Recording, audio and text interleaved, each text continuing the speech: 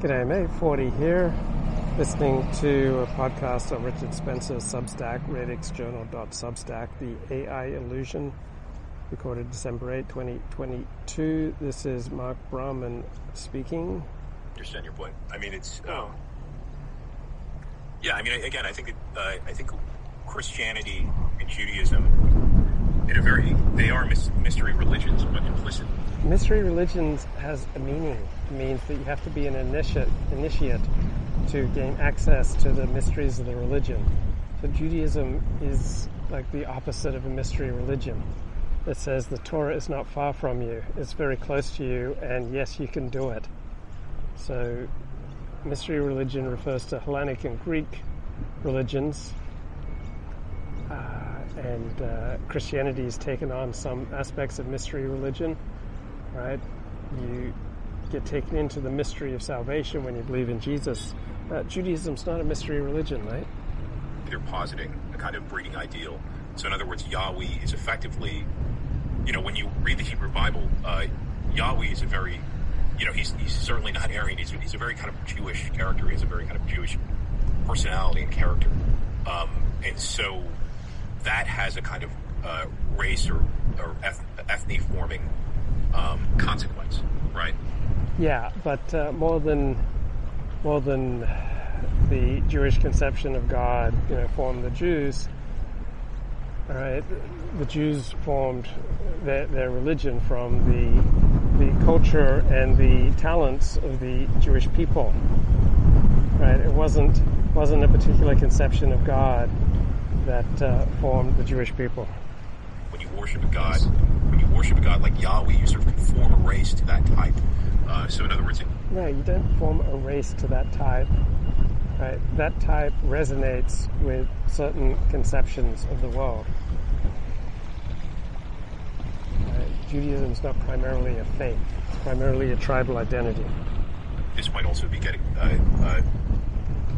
be sort of what Richard's getting at is that it's what we're talking about also is that the religion produces the type as opposed to the race, as opposed to the religion being a kind of what's the word? Excretion of the race. Yeah, I would say the opposite is much more true. Like a particular people will develop, a particular understanding of reality. So let's posit the religious faith statement that God came down and gave the Torah to the Jews.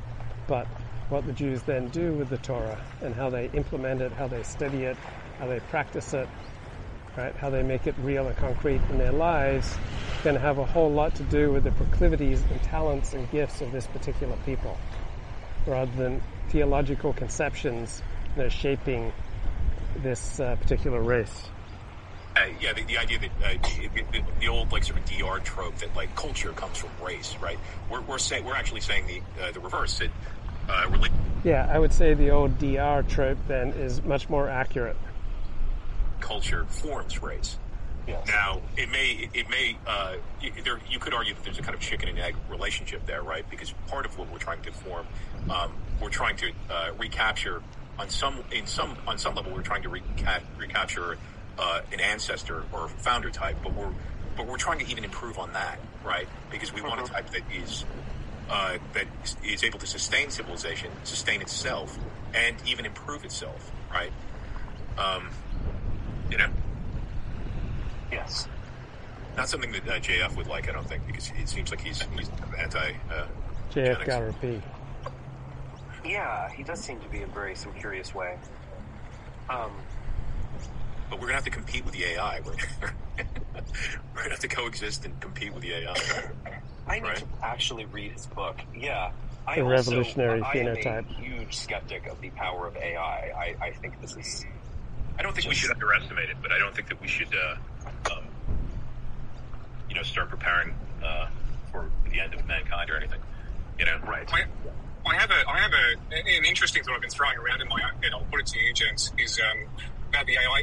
Just the fact that, when these sort of, I don't know what to call them, conspiracy theories, like doomsday prophecies, dystopian visions of quote-unquote artificial intelligence, that concept itself is a very liberal, it is a product of liberalism in that it reduces, because liberalism in its scientific materialism cannot understand consciousness. And I say this as a materialist, it is something that I do and think about. It reduces consciousness, it describes agency as sort of being able to come from a mechanistic causal system. And all of that is to say, if human beings are programming the Terminator, it cannot go beyond, unless there is some type of moment of transcendence, then it in itself cannot have agency. Like, it can have error, which might, like a nuclear bomb might, Yeah, it sounds like a traditional theist argument. How can something without consciousness create consciousness? Instead of bombing under the hearts of Russia, it might end up on a kindergarten, God forbid. But that in itself is not agency of the system that human beings have birthed. So I think that at the heart of it is a misnomer and a very sort of scientism, quote unquote, as much as I hate that word, understanding of consciousness and agency. Well, let me put it to you this way, because this is a new topic, and it's big, and it's something that is, I agree with quite a bit of what you're saying, if not all of it. And let me try to kind of reformulate it in some way. So we have actually used language for a shorter amount of time than we would imagine. And, dogs can understand words. I'm not sure a dog quite has a grammar, but they understand the sound wave as indicating something. A dog knows its name.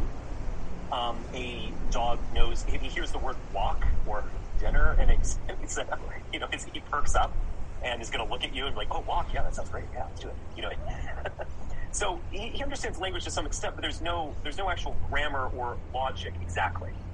We're Homo sapiens, so, wise man, let's say. And we kind of have this notion about ourselves that we are the rational animal or something like that. That is actually extremely incorrect. Fish, I actually just saw something about this today. There was an experiment in Germany in which fish have a sense of numbers. They have a sense of a larger and a smaller number. And they can actually engage in a sort of addition to some extent. So, and they don't have a frontal brain anywhere close to the extent that we have one. So, there's so much, we might even overestimate, the head as the seat of reason or something. We have reason in our spinal cord.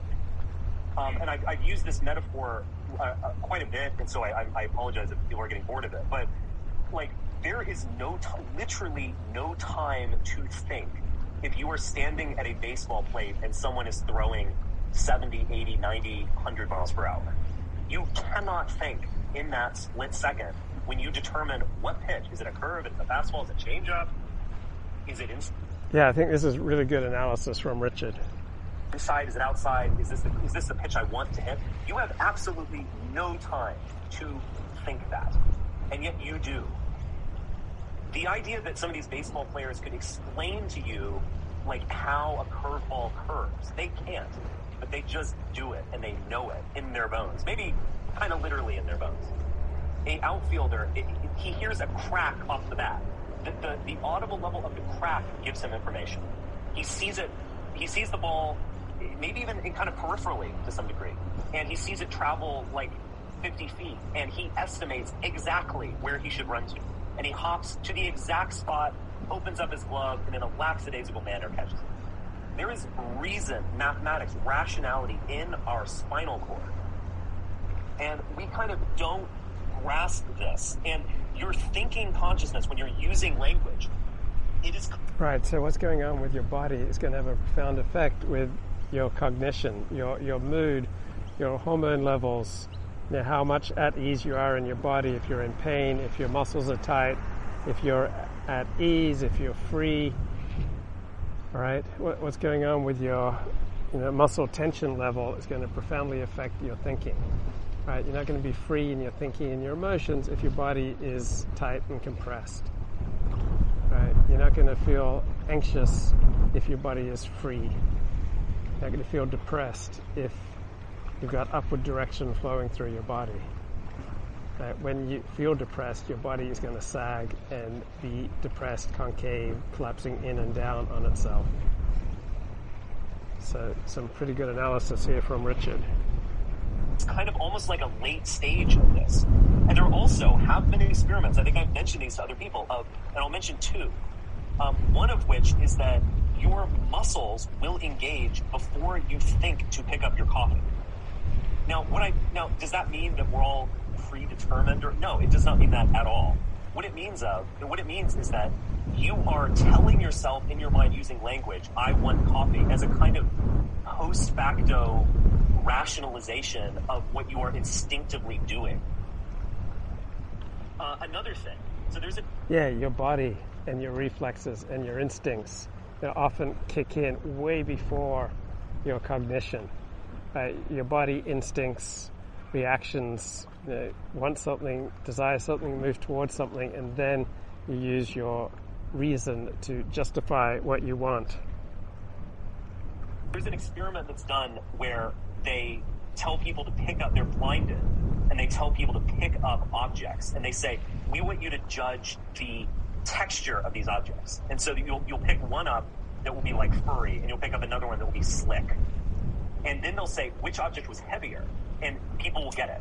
What that indicates, that might sound like dumb or obvious. No, it's not dumb or obvious. What that means is that not only are they can engage in reason, they are engaging in judgment unconsciously. Do you understand what I just said, or do I need to repeat that? Yeah, we have certain basic instincts. We have evolutionarily evolved reactions to life that predispose us to certain psychological reactions, certain verbal reactions, certain political reactions, right? And these are evolutionarily adaptive. The reason we have these instincts and reactions is that they have served our ancestors for hundreds of thousands of years. And so some people are predisposed towards, a left-wing perspective on life, others towards a right-wing. There's some people predisposed towards, traditional conceptions. Others are more open to, innovative ways of organizing families, communities, civilizations. Right? The left-wing approach is to be more open to new ways of organizing people and families. The right-wing approach is to stick with time-tested traditional ways of organizing people.